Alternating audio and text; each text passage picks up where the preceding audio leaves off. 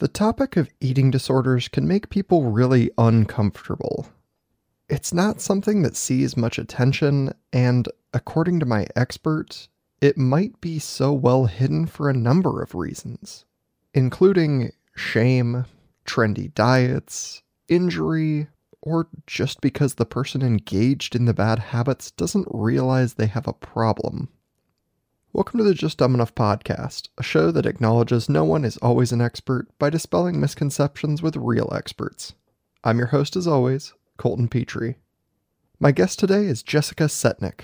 Jessica is a dietitian with over 25 years of experience who also regularly consults with other health professionals on a global scale to ensure better education. She's here today to discuss the various and numerous eating disorders and the impact it has on your life long term. Also, a little shout out to Podbean, my host site, for once again featuring the show on the front page. It's always a huge honor, and I hope I can use this momentum to take back a top education spot, as well as grow the audience even more. If you're a new listener, I'm so happy you found the show.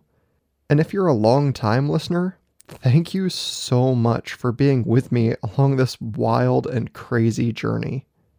Either way, I hope you'll be around for years to come as I do my very best to make this show into the greatest version of itself. For now, let's make sure our diets aren't harming us.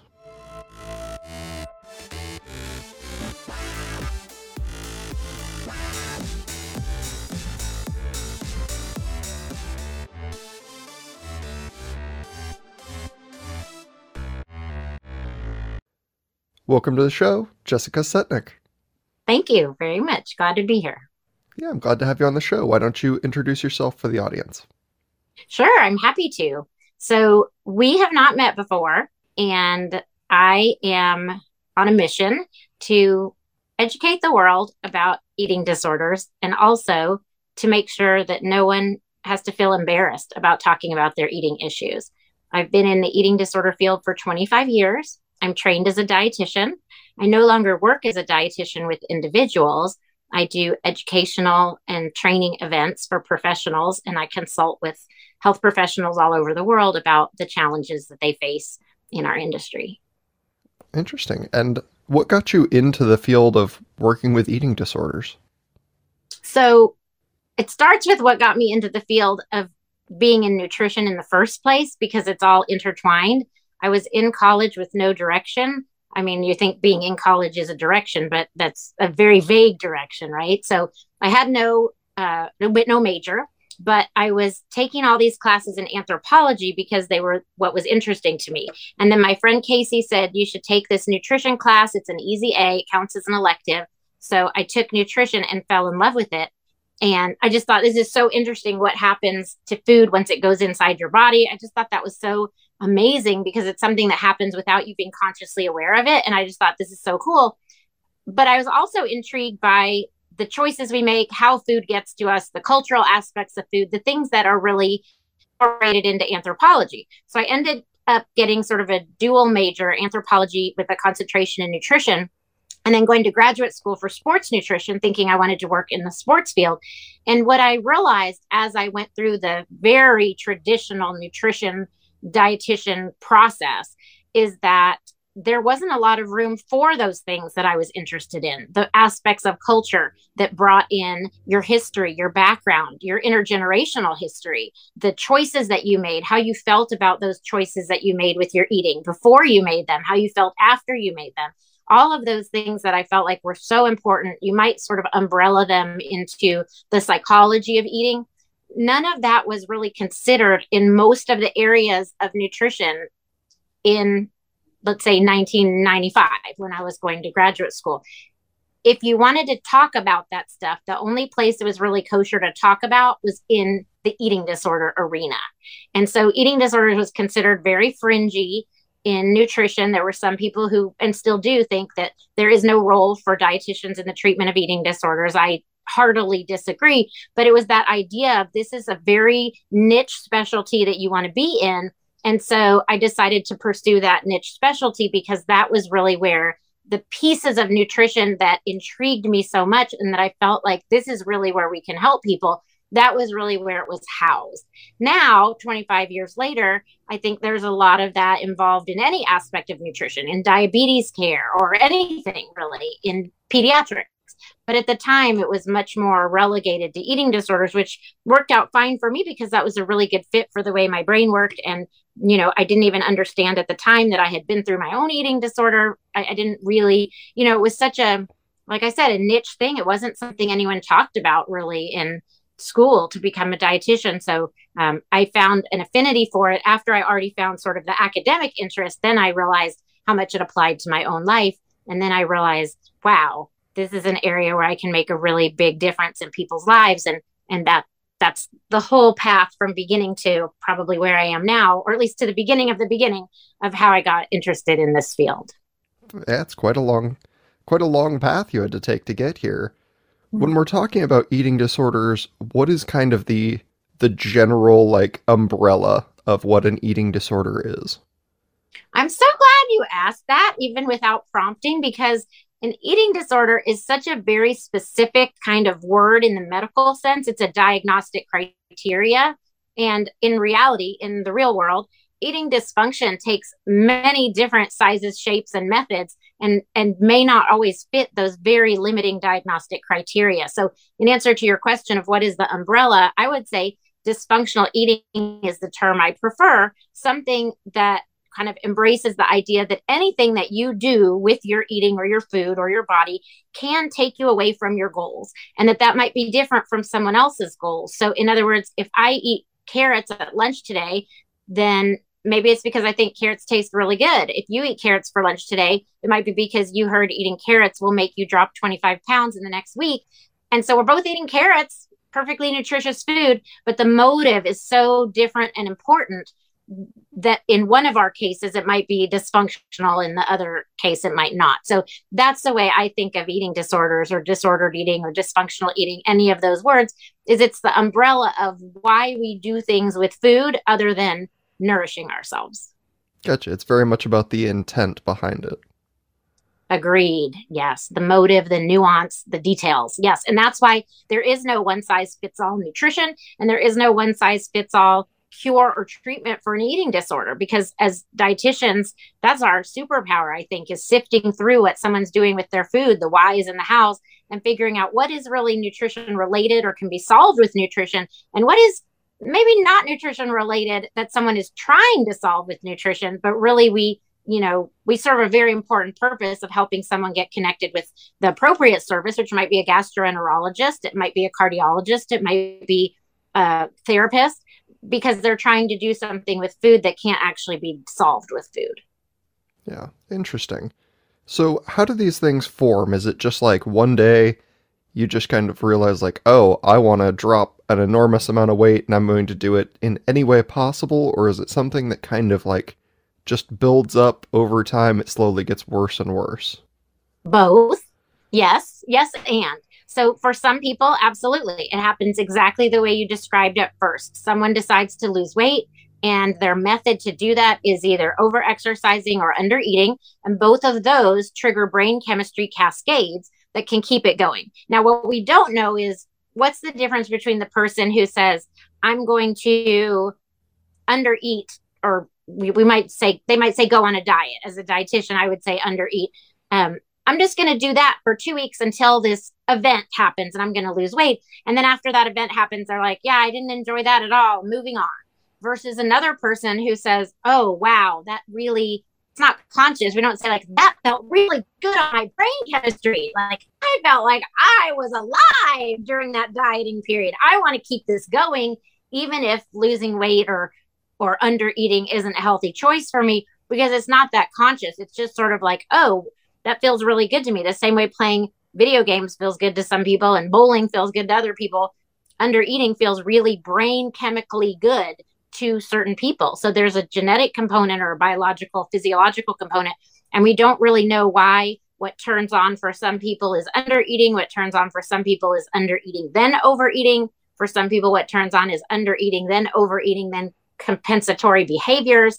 So that's the part we don't really know, but we do know that under eating very often does turn on a cascade of eating disorder behaviors. But there are also specific things that turn that on too. So, for example, a concussion, an illness, even COVID, right? Losing the ability to smell and taste can make someone lose interest in eating. There's lots of different things: depression, anxiety, ADHD medicine. There are lots of things that physically can trigger an eating disorder, but that even is only one component. There's still addiction related reasons people develop eating disorders. There are then traumatic stress events that happen that cause people to develop eating disorders. And then there's just learned behavior that causes people to develop eating disorders. So there are so many answers to your question, probably as many answers as there are people with eating disorders. So that's why it becomes very unfortunate when we try to lump people together in categories, because really there is no one answer. We have to really look individually to see what process someone's going through, because if someone isn't eating because they're depressed, then we can't put them in a group with someone who's, let's say, had a traumatic experience and that's why they're not eating. They're not going to get the same thing out of it. They're not going to benefit. It's not appropriate. And yet that's how eating disorder treatment is most of the time nowadays. It's like, oh, so these 10 people don't eat enough to sustain life. We'll put them in a group together and they'll all get better. And it's not how it works, because they really have underlying pathways. Yeah, it's very interesting to hear you say, like, oh, it can come from any of these things, because you could have a concussion and now this, like, sudden change in your life just causes you to slip into one of these patterns. And then you said right, because it's a brain injury. Exactly. Yeah, and then you said something that, like, weirdly resonated with a piece of my past, like, deep lodged into my brain, where you said, like, oh, ADHD or ADHD medications. And I kind of grew up with someone that much later on told me they took a specific ADHD medication because they were already anorexic, and it helped them embrace that even further. And I didn't realize people were abusing medications to assist in their, eating disorder. Yeah. So that would actually, I would say that would cross over into the category of addiction related, or substance abuse related dysfunctional eating. Absolutely, because there are a lot of drugs that cause appetite. And I'm talking about medications, and I'm also talking about things like heroin and cocaine and marijuana, that affect your appetite, either plus or minus. And there are actually a lot of problems right now with people, as marijuana becomes more legal, there are more people who are willing to, let's say, go to the emergency room, having maybe overdone it. And there's a lot of pot use that leads to cyclical vomiting. And a lot of people don't realize that it's because of their pot use. But then if you try to catch them, vomit more. So it's really something that needs to be medically treated. But if someone doesn't know that that's happening, they might just go to the doctor and say, I can't stop throwing up. And that might lead them down a path of being evaluated for an eating disorder that doesn't really exist. So it can actually happen both ways, where someone can think they have an eating disorder, or a family member could think they have an eating disorder, when really it's actually related to drug use or abuse. And in the case of your friend, it sounds like they had actually found a way to help themselves not feel hungry when they were under eating. And that's really unfortunate in the sense that I feel like that's happening now with the diabetes drugs that people are taking in order to not feel hungry or to lose weight. And it's not good for anybody. It's not good for the people with diabetes who can't get the medicine they need, but it's not good for people who don't need to be taking that medicine but are. But it's interesting that you are thinking of a friend who did that, and it sounds like you sort of identified when that friend told you that that was a negative, that that was not a productive behavior. But yet people are going to their doctor today and getting medicine that very similarly will have a similar effect and is equally not appropriate. But because it's in the service of weight loss, our society kind of looks the other way. Yeah, and it was very much like I was kind of aware that they underate regularly. And then as the discussion evolved, they were like, oh yeah, because I'm on this medication, which I need the medication, okay. I chose a medication that also had this appetite suppressant in it. And I was like, I didn't know that was a thing. And also horrific that it, like, assisted you in further like harming your own body. But what I Yeah. hadn't heard of was people using diabetes medication to assist weight loss. What is that about? So you might have heard, or you will be hearing about Ozempic or Wegovy. Those are the brand names of medication that is used to treat diabetes, and people with diabetes would lose weight as either as a side effect or as a primary action. And so doctors started prescribing it for people who don't have diabetes. And in a lot of cases, medication prescribed for someone who's not, doesn't have an illness or condition just doesn't work. In this case, it works by making someone either feel nauseous or not hungry. And so therefore they don't eat as much and they lose weight. So it may not be the same mechanism of action for someone with diabetes versus without. But either way, even people without diabetes are losing weight, and it's an injection that you get at the doctor's office. But apparently now you can get it at like a nurse from their home. I heard recently in my area is doing the injections. And unfortunately, it's so popular in the sense of people using it who don't have diabetes that there's a shortage now of some of these medications. And so people who actually have diabetes aren't able to get them. So it's causing a big ripple effect beyond just the idea of people using a potentially dangerous drug that they don't need in order to lose weight. It just, again, it goes to show how obsessive our society can be about weight and weight loss, and how confused I think our society can be about which is the, I don't know, the lesser of two evils, let's say. Like, is it so important to lose weight that we would take these risks? I don't know that anyone's actually getting the honest truth about what the risks are, because nobody knows what the long-term effects of these drugs are for people who don't have diabetes. Yeah, because there's not a study for, like I've actually heard of Ozempic. When you said that, I was like, oh, I recognize that name. And I recognize that name because I've heard people talk about it and that they're like, oh yeah, it's, it helps you to lose weight. And that's the only context I'd heard it in. And so I'm like, oh, I don't know what Ozempic is, but interesting that they're developing weight loss drugs. And now you're like, that's not what it is. And there's no study that backs the long-term use of that. No, no. And the only studies that are out there show that as soon as you stop taking it, you gain the weight back. So again, some people might say, I don't care. I just want to lose weight for the time I'm taking the medicine. But what we know, unfortunately, is that weight cycling, losing and gaining, is actually really harmful to the body. And I don't even know if we were taught this in nutrition school. I mean, there's so much that's very weight centric about becoming a dietitian, too. But every time someone loses weight and then gains it back, they build up more plaque in their arteries. That's just one tiny example. So when you lose weight again, you don't lose any of those plaques in your arteries. But when you gain the weight back, you get double the plaques. You can lose weight again. Those plaques are still there, but then you gain weight again. Now you have triple the plaque. So things like that are very, very long-term consequences that someone might experience 20 or 30 or 40 years down the road and never associate it. They might associate it with, oh, it's because I have my weight's too high, because I weigh too much, instead of associating it with actually the weight cycling that's been going on for a decade or more. So that's the danger. And that's so interesting that you've actually heard of Ozempic. You just never heard of it in context of what it really is. Yeah, exactly.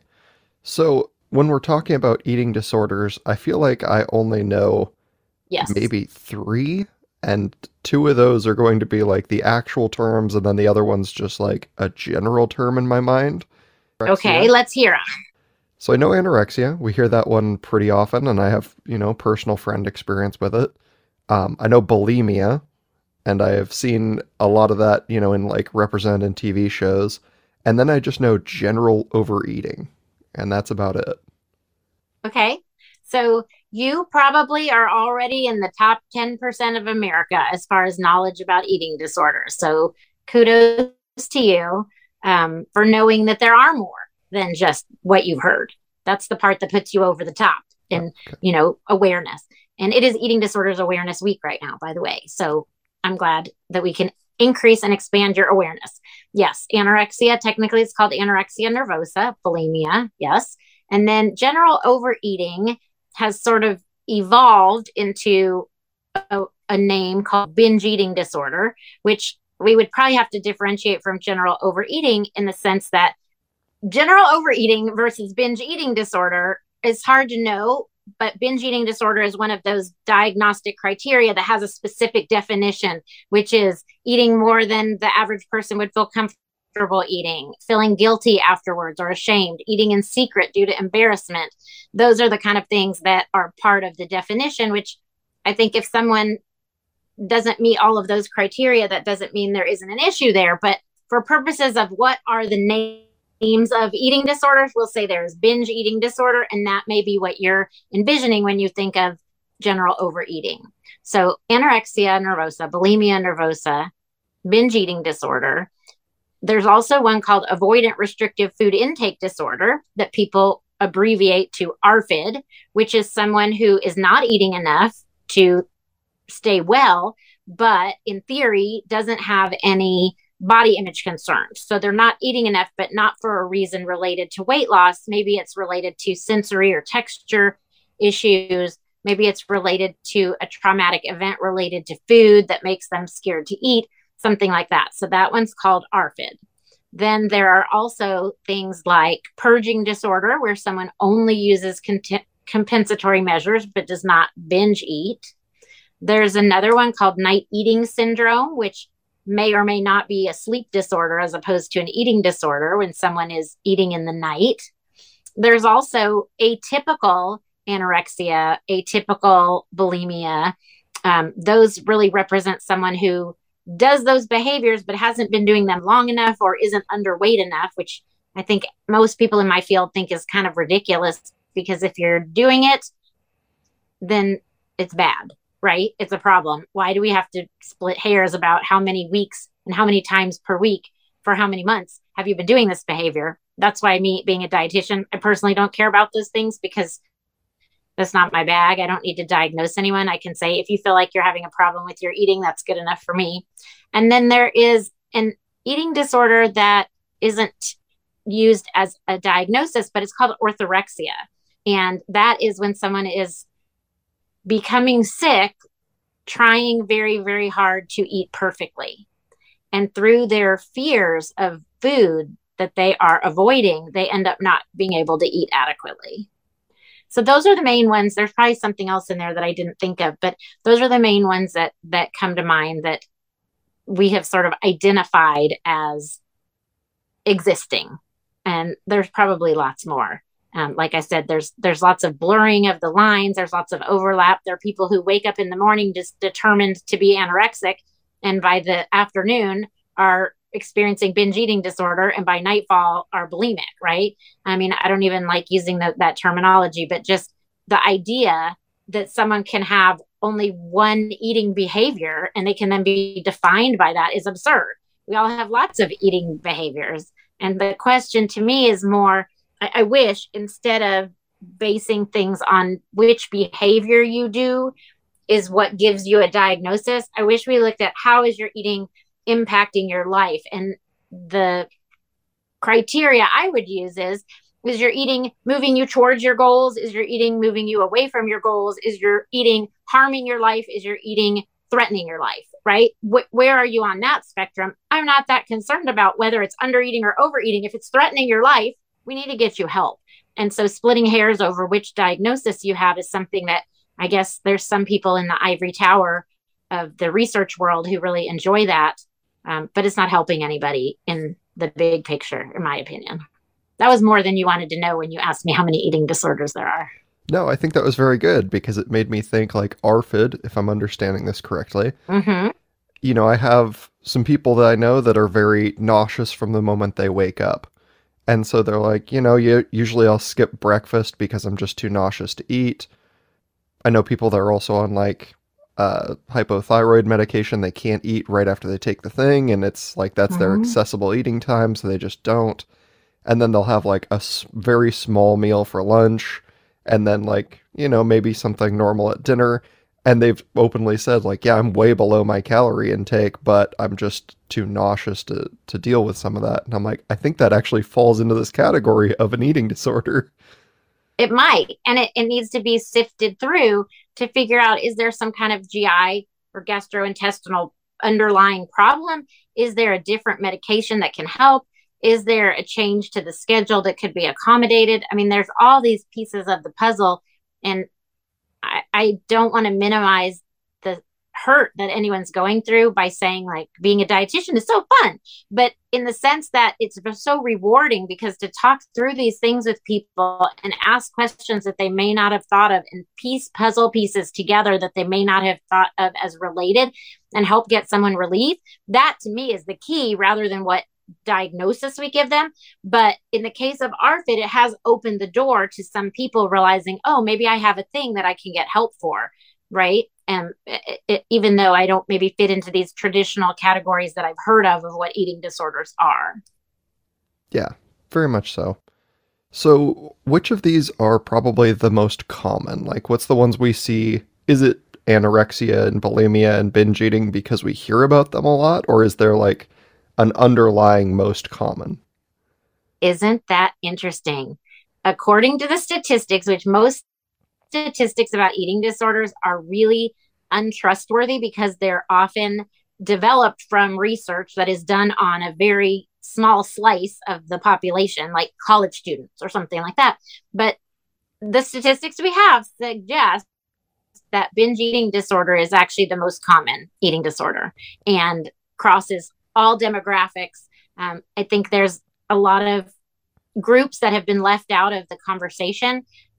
People who are incarcerated, people who are food insecure and don't have enough money for food. The idea that those type of individuals might have eating disorders is a little bit foreign. And I think the idea that someone overweight might have an eating disorder is foreign. It's just chalked up to sort of, mistakes that person makes in their choices type of thing. But really, binge eating is everywhere. Binge eating disorder is the most common one because it's most likely to be the result of undereating. So think about a bigger person who's trying to lose weight, trying to undereat, but the rebound, the ricochet is binge eating. Someone who doesn't have enough food, or who, for example, gets money for food on a weekly or monthly basis. And so front loading, there's enough food, but then toward the end of that time period, there isn't enough food. And then if they've gone for a while without enough food and then they get their reload, then there may be binge eating. So that's actually the most common one, even though it's definitely not the one that you are sort of seeing portrayed, right? Because binge eating disorder doesn't have a body size or a type or a behavior. Most of it happens usually in secret. And that's why, as a dietitian, the most important question for anyone listening here to ask themselves when you're thinking, do I have an eating disorder? The number one question to ask yourself is, do I eat differently around people versus when I'm alone? Because that's going to point you to anything that you're ashamed of, anything you don't want other people to know. And you don't have to tell anyone. Just ask yourself that question. You don't even have to ask yourself. You already know the answers. But that's the key, is that a lot of eating disorder behaviors, especially binge eating, are very much in secret. And where it's okay to talk about how you're on a diet, it's not always okay to talk about how you ate 5 boxes of Girl Scout cookies last night. And so we tend to open up about the under eating we do. Oh, I haven't had anything to eat since 10 o'clock, right? That's more socially acceptable, but the binge eating is more shameful, wrongly so, I think. But it nevertheless, I think it would probably be big news to a lot of people that binge eating disorder is actually the most common of the eating disorders, as far as we know. Yeah, and it makes you think about it a bit differently when you say, like, oh, people that are on these budgets, like food stamps in our country, in the US, because there's a large international audience listening to this. We have food stamps that are delivered to people monthly, as far as I understand. Like, that is here's your allotment for the month.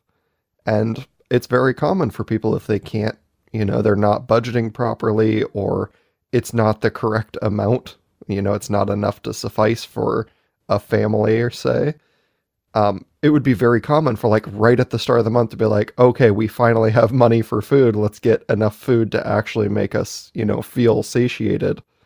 And now you're like, well, now you've overeaten. Like, you have a binge eating because of a monetary restriction, like it's happening at the front and never at the back. Right. Well, because it's a pendulum, right? I mean, that's the key is that under eating leads to overeating. That's sort of normal human behavior. Most people have had the experience of, let's say, missing a meal or being distracted or something. And then when you get in front of food, you put more on your plate than maybe you think that you put more on your plate thinking you will eat it. And then you realize, wow, maybe I'm not even hungry for that. Sometimes you eat it anyway. But the idea that someone who's undernourished is going to be over hungry, that's normal human behavior. The opposite, or the again, the rebound of that sometimes in our diet culture is because I overate, now I need to undereat. But that just keeps the pendulum going. The ideal would be to wake up the next day after having overeaten and said, I'm just going to eat on my normal schedule. But if you go to that undereating, that almost predicts with 100% certainty that there will be overeating again, which if you try to make up for it again the next day, that's how a lot of people find themselves in that yo-yo or pendulum of going back and forth. Now that you said that there are lots of international listeners, I'm sort of scanning my language for like yo-yo. Does everyone around the world know what a yo-yo is? So now I'm wondering, like, have I said anything that's like US slang? So apologies if I have. I small-mindedly did not think about that before you said that. No, I think it's one of those that the listeners of the show are very familiar with, some of the like English just vernacular that we use. Okay, phew. Yeah. So now that we looked at the most common, is there one that stands out as particularly the most dangerous of them? Oh, well, I would say they're all insidious in the sense that we are not paying enough attention to helping people. The dollar amount for research on per person that has an eating disorder is absurd.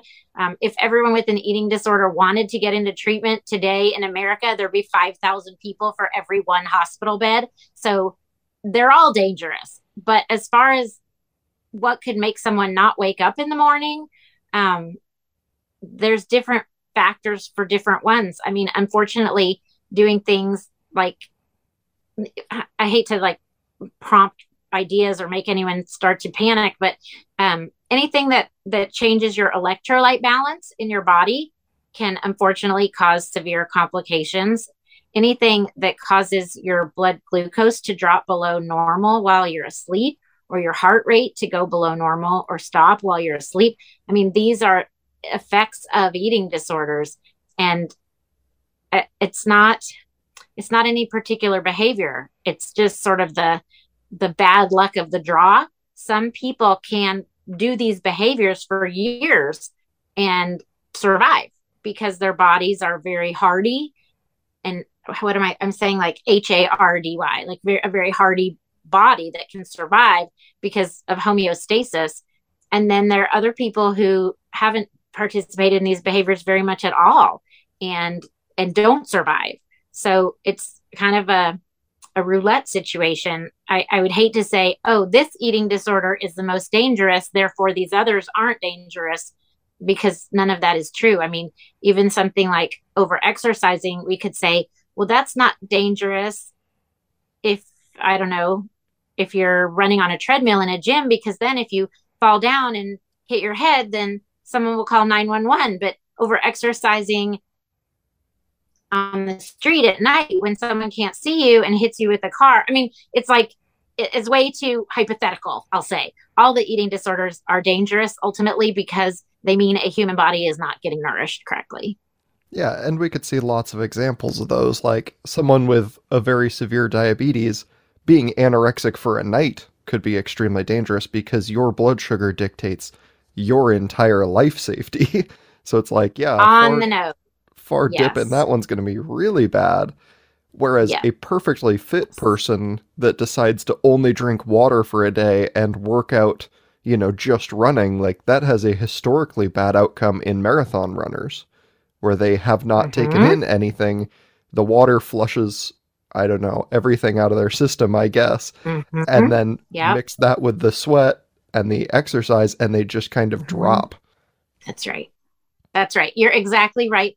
It's the whole thing. I mean, eating disorder behaviors are a cocktail that we can't say for sure that any one day, one behavior is the problem. Is it the add up of a number of behaviors? But I'm glad actually that you mentioned diabetes and anorexia, because there is a lot of overlap, unfortunately, with eating disorders and diabetes. And luckily, I guess, luckily, more recognition of that. I've seen more recognition of that in the diabetes area than in some other areas, which are just starting to wake up to the overlap of things like cancer and eating disorders and things like that. So, diabetes and eating disorders is so important. And I'm just really glad you mentioned it, even though it's maybe beyond the scope of what we're talking about here. It is really, really harmful. Some of the effects can actually happen a lot faster in someone with diabetes who doesn't have decades to survive with an eating disorder. They really need to get help sooner in order to preserve that quality of life moving forward.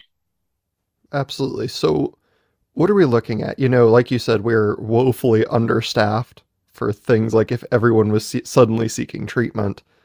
What kind of treatments can we see? What kind of things can people engage with to better themselves, to, Right. pass through this zone of eating disorder? So let's talk about dipping a toe in the pool, like an anonymous toe in an anonymous support group or something like that. That would be the first step to take. Just maybe look online for a support group where you just log in with a username and no one has to know, and see if you can find sort of that realization that maybe this is a thing. Maybe I'm going through a thing. Maybe I could get help for this. Maybe I want to just explore and see. I would say, reading articles online is not super helpful just because they're so generic. But hearing from actual people, that can help you relate. You just want to make sure you're not using those to rule yourself out. Oh, everyone in the support group is so sick and I'm not that bad, so that's why this isn't a problem. And there's actually a book called Sick Enough, which is an excellent book about eating disorders written by a doctor, with the whole idea of you don't have to be sick enough. You deserve to get help for whatever you're going through. And so that would be another sort of anonymous, let's say, kind of way to access information about eating disorders without having to sort of raise your hand to your own medical professional and say, I think I have a problem. Now, that leads me to caution and say, if you have a general doctor and you think that's where you're going to get help, I think you might be sadly mistaken, because sort of like mystery shopping type of stuff and then just anecdotal from individuals is, if you say to your doctor that you have an eating disorder, if you are not underweight, your doctor will say, oh, you don't have a problem. And if you're overweight, they'll say, well, you just need to lose weight. General doctors, primary care doctors, or medical professionals are not the place to get your eating disorder care. If you are ready to talk to a professional, I would suggest a dietitian. Even if you're not sure if you have an eating disorder, an eating disorder specialized dietitian is someone who will help you sift through. They will not assume that you have an eating disorder. They won't assume you don't have an eating disorder. They will look at your eating behaviors with you, ask you why you think there might be an issue, what you're hoping to accomplish, what you've done so far. And that, to me, if you're looking for medical care, would be the best possible entry point, because a dietitian, again, we're very good at sifting. I'm not trying to toot my own horn. I just think we're actually really good at this. Figuring out if the best next step is to see a cardiologist and make sure your heart is okay, or is the best next step to get your vitals done by your doctor, or is the next best step to see a counselor, or what we're really good at that kind of thing. We're also willing to say, I think the next step for you is the emergency room. And I hope that that's not the case, but we're okay with saying that if that's where someone needs to go. It just helps a lot to have, to talk things through with someone. Now, there's obviously lots of books you can read, lots of testimonials of people. But again, I worry that a lot of that is sort of, here's some good ideas for how to have a terrible eating disorder. And that's not really help. So books by dietitians, things like Nourish, even some of the child feeding books, like How to Raise an Intuitive Eater or Intuitive Eating, those books can really help you see where your eating may not be I don't know what the right word is. Like, it may not be where you want it to be. None of those books that I just mentioned are about being a perfect eater. They're about identifying where things are going wrong and sometimes able to right them. And I would say intuitive eating is probably the best of those that I would recommend.